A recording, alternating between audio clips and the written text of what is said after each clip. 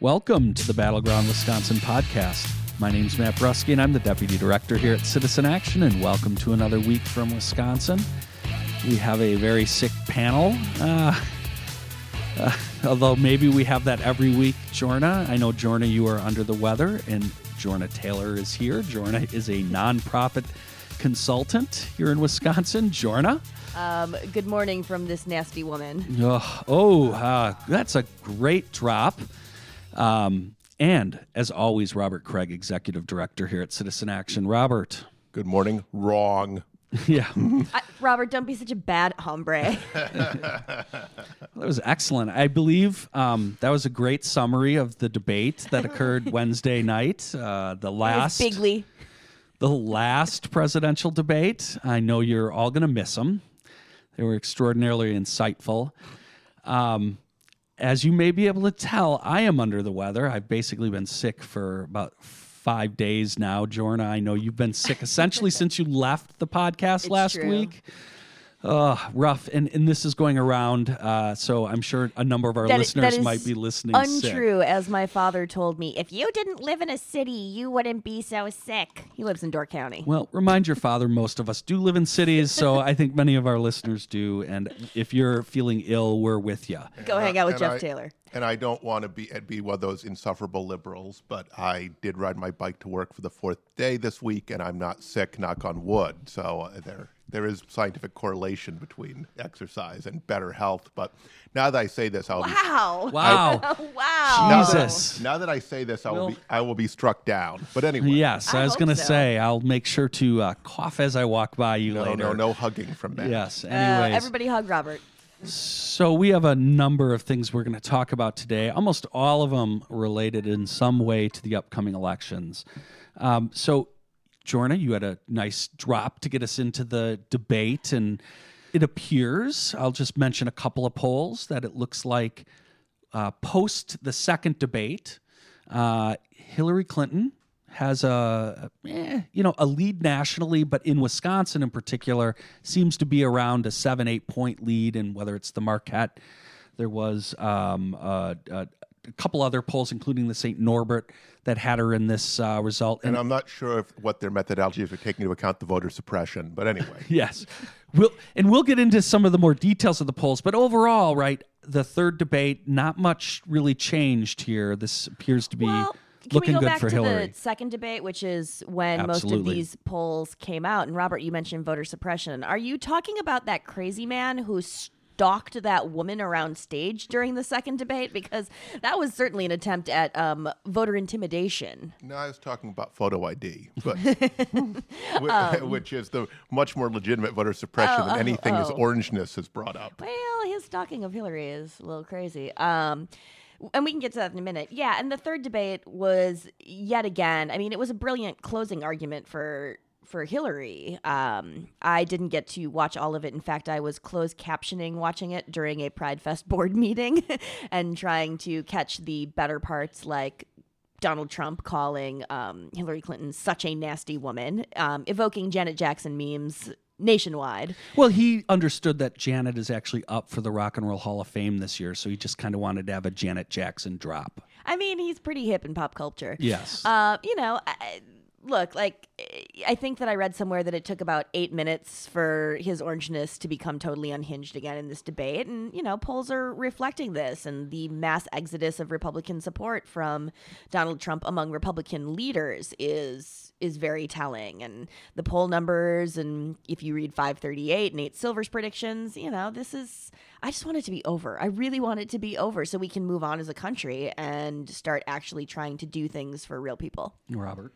Except that his orangeness has, for the first time in American history, while running for president as a major party nominee, said that he may not accept the result. So a la, developing countries with developing democracies, so to speak, or non-democracies. So that the media has made a huge deal of that, which is interesting. It's always interesting to see what the media will fasten upon. I don't know if the Hillary folks have done a brilliant job of priming them, or they've just decided it's somehow a more legitimate thing than to talk about what it would mean to remove 16 million people from the country by force, for example. So there are other things they could be talking about with Donald. But anyway, they have fastened upon it, and it's the entire media frame. It doesn't get move base Trump voters, but it may move some swing voters, so it's probably not good for him and its usual silliness. But I'm just pointing out that it has become it's at the top of every news report on the debate. Absolutely. And we know on top of that not only is he saying that he won't accept the election results, the hardcore rabid Republican Tea Partyists are gearing up for some serious voter suppression efforts, not just in the form of photo ID, which, they've been successful in doing that, but actually like voter intimidation at the polls and things that we haven't seen in mass in the past few cycles. And I think that we should be prepared. In Wisconsin, we haven't seen it. Mm-hmm. And I think we should be prepared for folks to really be on the watch and doing voter protection, nonpartisan voter protection, and for Democrats, because they're going to be out there and they're going to be trying to stop people from voting. And by the way, this hasn't really come up that I've heard, but one of the changes that Governor Walker and the legislature made in order to try to win elections, which is and to suppress the vote, which is what the legal case we're going to talk about a little later is all about, allows people to stand closer. So their solution to problems was... It's 3 feet now, I think. Yes. So think about this. Just to visualize angry Trump supporters screaming at folks trying to exercise their fundamental rights 3 feet away. That is one of the sage decisions made by Walker and the conservatives in the legislature. I believe that was implemented also in the debate by Trump, right? You were allowed to move within 3 feet of your opponent from behind, apparently. So I mentioned some of the polling, and I want to use that as an opportunity to transition a little bit away from the presidential race to the state of Wisconsin. We can talk a little bit about how it may be playing out presidentially, but also we have a very important a U.S. Senate race. The last time we talked about polling, it was the Marquette poll, and Ron Johnson was 1 or 2 points behind Russ Feingold. We talked about some concerns around the sampling. The last 2 polls that came out this week, and I referenced the St. Norbert's poll, and we've had good fun poking fun at the St. Norbert's poll. I'd like to talk a little bit more about that later. But another poll that shows that is a 8 to double-digit margin for Feingold. In fact, running stronger than Hillary Clinton. It's very interesting. Robert, your thoughts on polling in general, or specifically this. Do you think something's happening, or is this just more noise? Well, it's now a staple of horse race journalism, and so these polls write stories for journalists. They don't have to actually cover issues or educate people about campaign. So the last Marquette poll was especially egregious because they did it during the release of the Trump locker room tapes, as he's calling them. The pussy grab. Yes. So literally, they were distorted at the beginning because they were pre-tape, and they were distorted during because the reaction people have is more extreme during an event. So that poll was junk polling, but of course, nonetheless, it was duly reported everywhere. So this polling, unless Matt has other insights into St. Norbert or Monmouth, is probably better polling than the last Marquette poll. But people don't actually know the composition of the electorate. And so when you're talking about, 4% margin of error with a 7% difference, that's not a 7% difference, just to be clear, but that is never fully understood. So the election is close enough to go either way is the only thing you can actually ascertain from these polls, though they're leaning Feingold and leaning Hillary. And Hillary's has a bigger lead than Feingold. Feingold is clearly the Feingold-Johnson race, especially with all the money being poured in, the record amounts for Johnson, cannot be taken for granted by progressives in any way, shape, or form, no matter whether there's a 7-point lead in these polls or not. So, yeah, look, I think you're absolutely right. A lot of this could just be the noise. There is something, I think, interesting going on. I'm going to just kind of go off the cuff here, but we've talked about it before, and that's the trade issue and TPP. I think Feingold, and we've seen this on the doors in our canvas, both in the Eau Claire area and in Oak Creek, talking to independent voters. There are a lot of voters out there who are voting for Trump, and they're going to vote for Russ Feingold, and they're going to do it because of trade. He has been unequivocal about it. The St. Norbert's poll actually found that trade is a huge issue. So it's not a surprise that we're seeing this, that he would actually be in both these latest polls running ahead. He has been consistent on this issue. And in fact, just yesterday, Ron Johnson came out much more strongly. Actually, finally, maybe he read TPP, Jorna. Somebody read it to him. Because he's decided that sounds like he might be in favor of this. He's suggesting that the U.S. economy would be greatly damaged if we didn't support TPP. We know he's for TPP. This is and Robert Feingold has made a very in the last debate. Both debates actually made that plain that this guy is playing politics, and he looked so mad, Johnson, when this is said. We have to fill him in on what the nighttime reading over at the Johnson household. Sorry. I mean, Robert, he's not done yet. We've been talking about Ron Johnson and TPP for a long time on this podcast, and Ron Johnson's been really busy. He's a businessman. He has to run a business. He's a United States senator. He has to run government. He doesn't have time to read such documents. So he has finally gotten around to having perhaps his wife or perhaps some sort of other paid assistant in the evening read at the bedside. Parts of it to him. And he has, come around to this decision. No. All he has to do is ask corporate CEOs what they would like. And that's it. That's the whole process. He doesn't need to know. Right? Oh my goodness! Isn't that what it is? Look, people that are sitting around in amazement that there's still 37%, 38% strong support for Trump, and they can't figure it out. The reason why is this issue. It's trade. And it's also the reason why I'll say it. I think Feingold's going to win this race, and he's going to win this race because of trade. And he's been clear from the beginning when he first entered the race all the way through.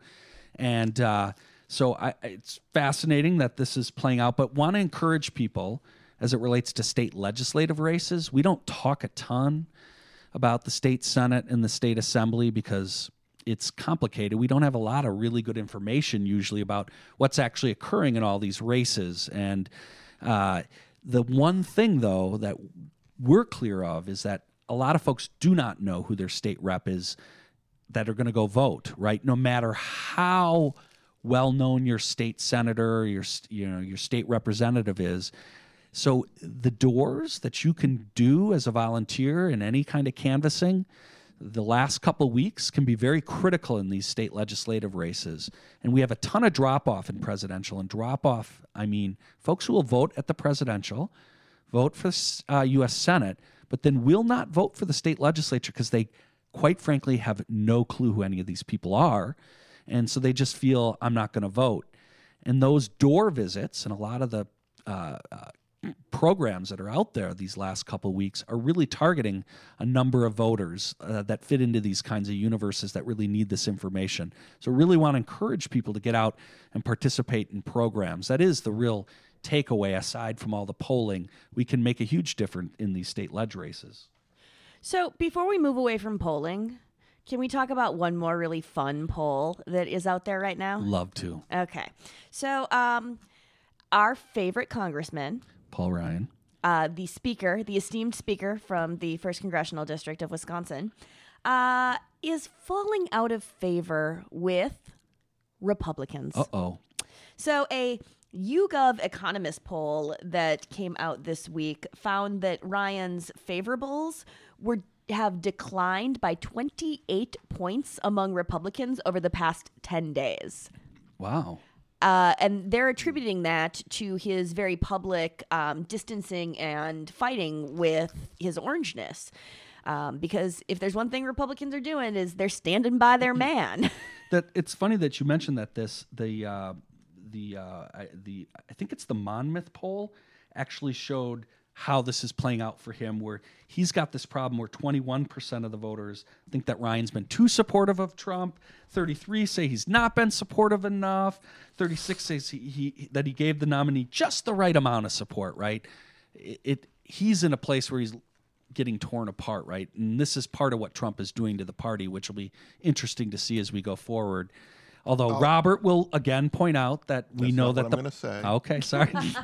I'm not suggesting that they don't all have these same values, but this is really putting them in tough spots. Robert. I'm going to say something more controversial than this. Nice. I'm going to say this kind of effect with Ryan, even if it's temporary, actually challenges some of the core premises of American democracy. Because the core premise of American democracy is that we have rational voters who have values and have beliefs about issues, and that they assess candidates based on them. And therefore, when we elect candidates, somehow it's an expression of the popular will, and therefore government actions have legitimacy. But all of the folks who are flocking towards Trump show that the bigger decision is, which side is my side? And therefore, how do I just identify with that side? So it's no different than saying, if I'm an ethnic group, I'm going to find out, 100 years ago what the Polish position is, and then I'm for it because I'm Polish. So it goes that way. So Trump is a Republican nominee. I'm a Republican. I'm a conservative. Therefore I support him, period. And so that really undermines the idea that there's any kind of values check where, I could never support a candidate who didn't agree that they would step aside after the election if they lost, or I could never support a candidate who would violate human rights at a gross level, et cetera, et cetera. Those checks don't work. So it's a little bit scary, and it tells you that kind of hummingbird kind of mechanism where what's my group and what is my group, what is the thing my group is supposed to do, tells you. And so Ryan right now is in this liminal position, to use what anthropologists would say. It probably isn't permanent, where he is out with his own group because he is questioning the Republican nominee. Wow. Actually, Robert, I can totally relate. I'm going to do some truth telling. Bonnie and I started watching the debate last night. After 15 minutes, we couldn't take it anymore and switched over to the marathon Walking Dead. I would have switched to the Cubs. But Robert... Zombies or other zombies. We're in season 3 for Walking Dead, folks. The whole battle is over what you just said. It's about identity. Mm-hmm. Do you have real sort of true values and morals that you stick to, or are you much more about, this is our team, I'm Woodbury, or I'm in the prison, right? And that identity of who you are and what are your true values are always constantly in play, in some ways greatly structured by two parties or two sides. So, Dr. anyways. Smoot, I am the Sneetches with stars on their belly candidate. All right. It's a disaster if the Sneetches without stars on their bellies win. It'll mean the end of life as we know it. And it's always worth at least thinking about these things. I think it's a little bit more like the Zacks. There you go. Where they can't go forward. They just stand in front of each other. So I think that wraps up our discussion. Our Dr. Seuss review. Oh, this is good stuff. This is what happens when we're sick. Yeah. Brilliant. So, Robert, we need an update on the voting rights case, right? This has been moving constantly. What is the latest going on in terms of our ability to actually express our democracy?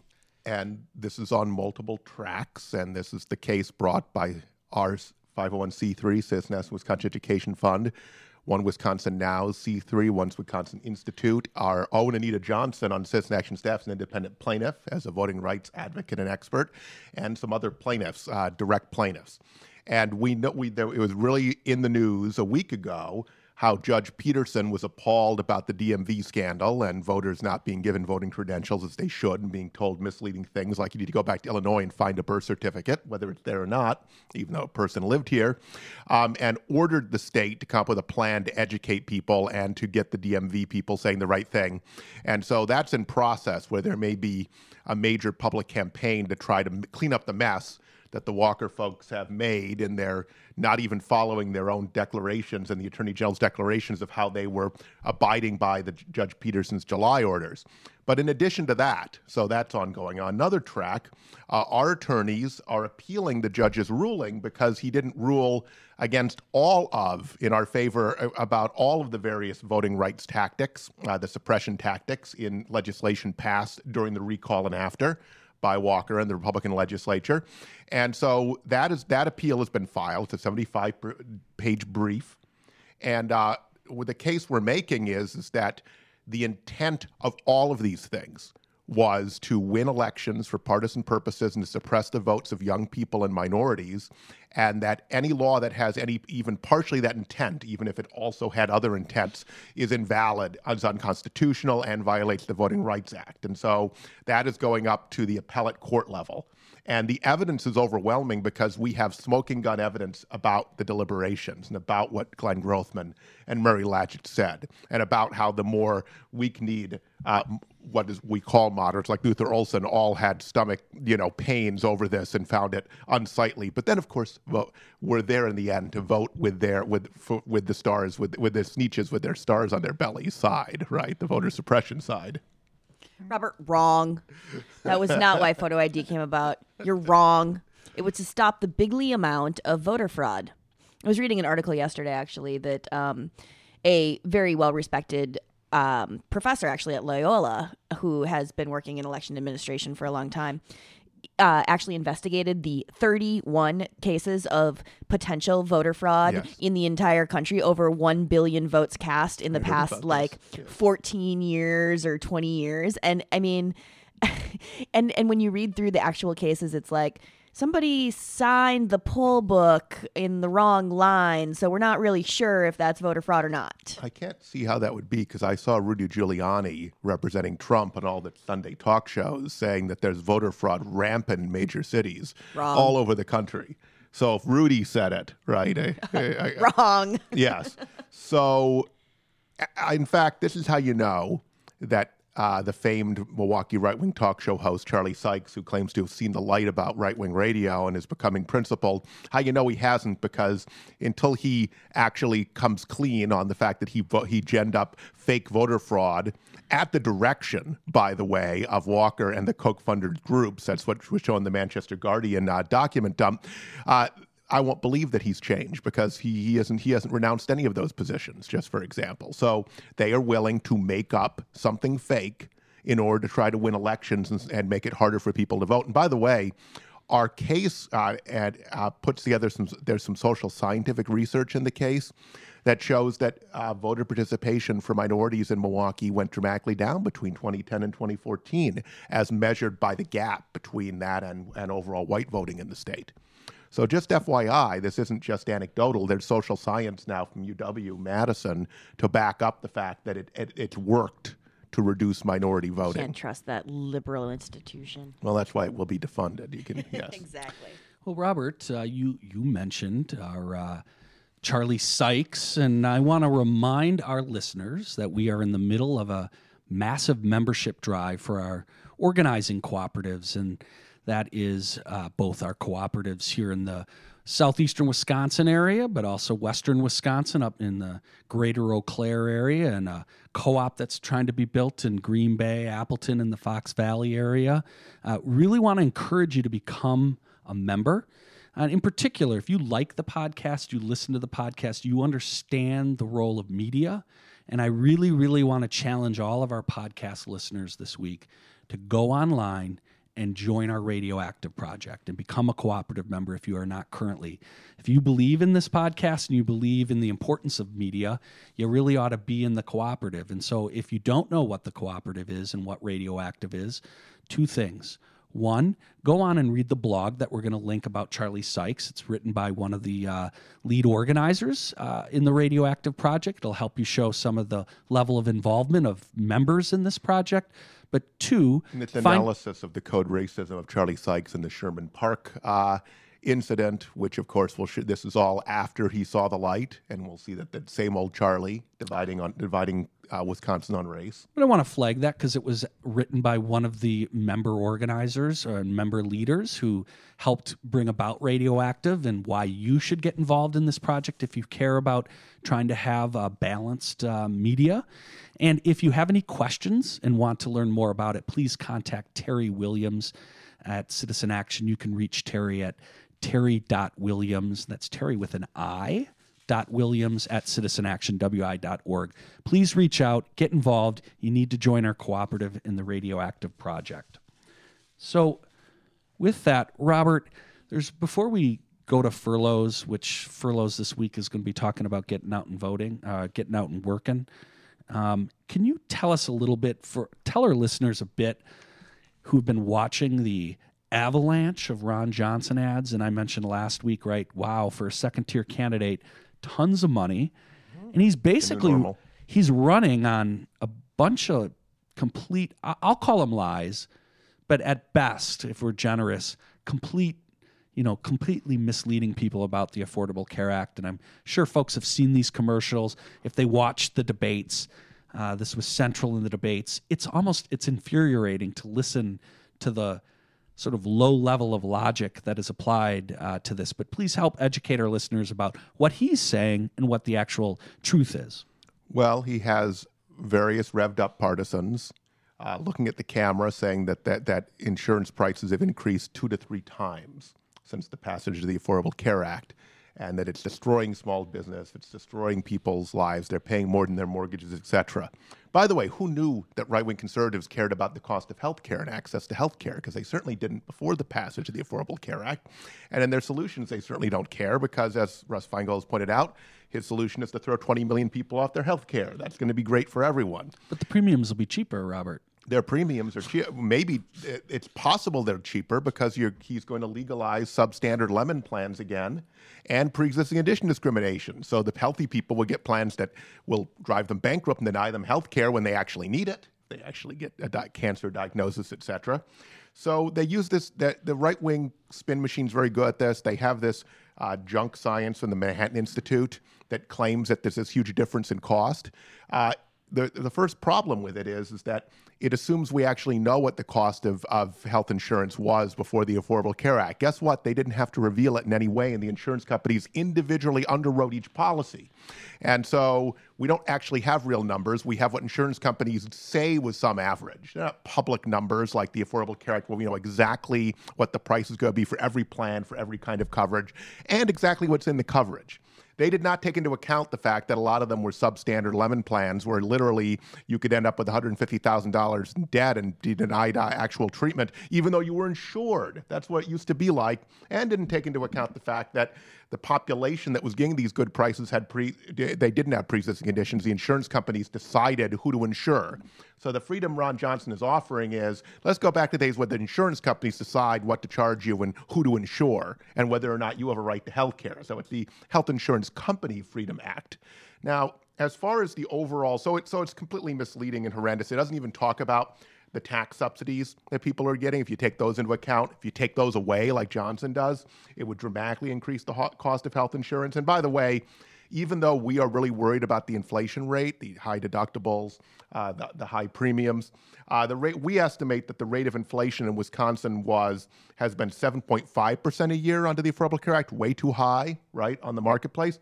It was 15.9% per year the previous 3 years for the passage of the Affordable Care Act. So it was more than double, okay? So what do we need to do? What does this mean? Does this mean that we go backwards? Because Johnson said in the first debate that he wants to turn back the clock. And Feingold was all over that. But he wants to turn back the clock. Or do we realize, and this is the obvious rational thing, the Affordable Care Act was an imperfect step forward. It banned discrimination. It did a lot of good things. It banned like lifetime limits and annual limits and a lot of other really bad things. But that it wasn't the end all of reform. We still need to work on prescription drug costs. We need to still deal with the underlying costs of healthcare, medical services, which are the second highest in the country in Wisconsin. And there are a whole bunch of reforms that we put forward, that Democrat legislators have put forward. They even get hearings. So the entire plan of Ron Johnson and Paul Ryan, quite frankly, and all these other folks, they claim they have plans, but in reality is to kill the Affordable Care Act because they don't believe in guaranteeing that everyone should be able to get health care no matter what. So if you want a full, breakdown of what Johnson's been saying and the actual facts, you can find that in a blog. We'll have a link to it with our podcast on the website. One other quick follow-up, and I'll provide a Wisconsin Public Radio story link as well. The insurance commissioner under Walker has all of a sudden become very transparent about rates because there's a big increase, average of 15.9%. Last year, we're the only state not to release the rates because the increase wasn't much. So we're just making decisions based on propaganda. But the issue is that 37,000 people in Wisconsin, according to the insurance commissioner's office, have to change plans because their insurer left the market. Now, in many cases, this is the big for-profit insurance companies. And here's the thing: they've found a way to do pre-existing condition discrimination again. There is too high a percentage of people with health conditions on the Affordable Care Act marketplace. So what are they doing? They're going to other places to get healthy people to insure, and then they're abandoning the marketplace. It shouldn't even be legal. By the way, if you want to sell insurance, you should sell it to everyone. How about that? It's really simple, right? Because we need to get them out of this model where they're trying to game the system and figure out how not to insure anyone who needs to make claims. I mean, that's literally their business model. And so this is all part of the gaming the system, and we've pointed out repeatedly that the Walker administration has been part of enabling this and extending lemon plans, substandard plans, so that healthy people are separated from sick people, and so that insurance companies can profit without actually insuring everyone and guaranteeing the right to health care. So we'll provide a link on this. Sorry, this sick guy cough. here. We'll also Sorry. be telling you the insurance commissioner is going to have hearing town halls around the state, so we will be telling you about those as well.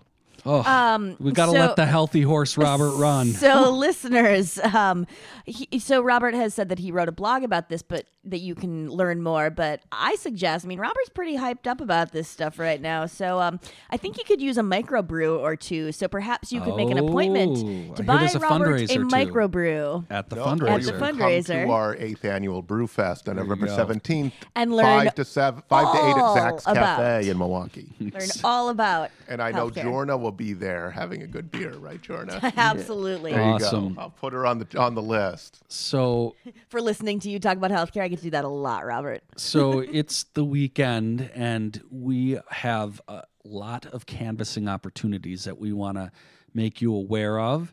And all of our canvassing opportunities end with pizza at the end. What kind of pizza? Well, actually, in South Milwaukee, I can attest to the Oak Creek, South Milwaukee is Barbier's, which is excellent. I.e. expensive pizza. Oh, it's very good pizza. It's expensive Oh, pizza. Thank you, Robert curmudgeon. says.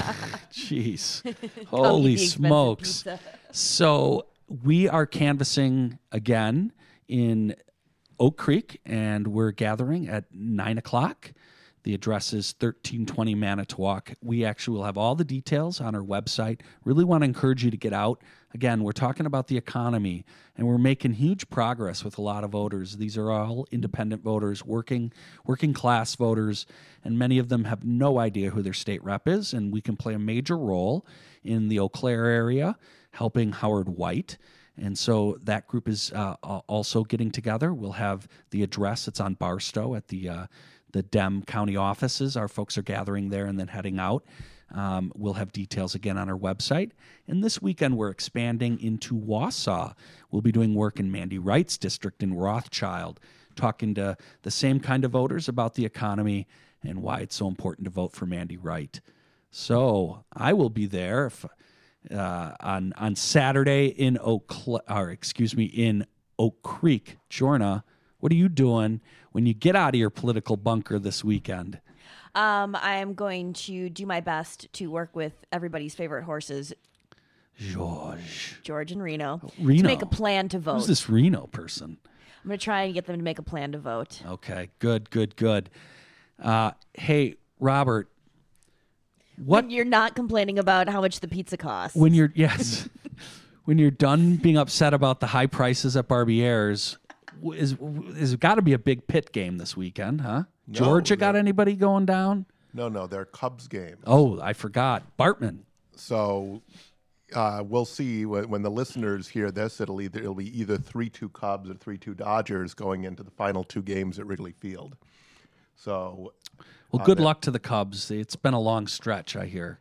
well, 1945 since they were in the World Series. So I think that's actually the first step, not necessarily winning it. 1908 since winning it. And until they scored 10 runs yesterday in the last part of the game, they had the worst scoreless streak in postseason history since 1919. Now, in 1919, that was the White Sox, the Black Sox, and they're trying to throw the series. So actually, they could only be outdone by a team that was actually trying to throw the World Series. Yes. Well, good luck to the Cubs. I think they are certainly. I don't know if they're very popular here in Milwaukee, but we know nationally there's a lot of support out there for the Cubs. Hey, folks, get out and volunteer this weekend. That's what I will be doing. When I am not, I'm also going to a family shower down in Rakhine, as Robert likes to call it. And I will be at the Deep Canvas. Very good. I think we're all going to be at the Deep Canvas. So, folks, get out and help your candidates of choice, and we'll see you next week here at the Battleground Wisconsin.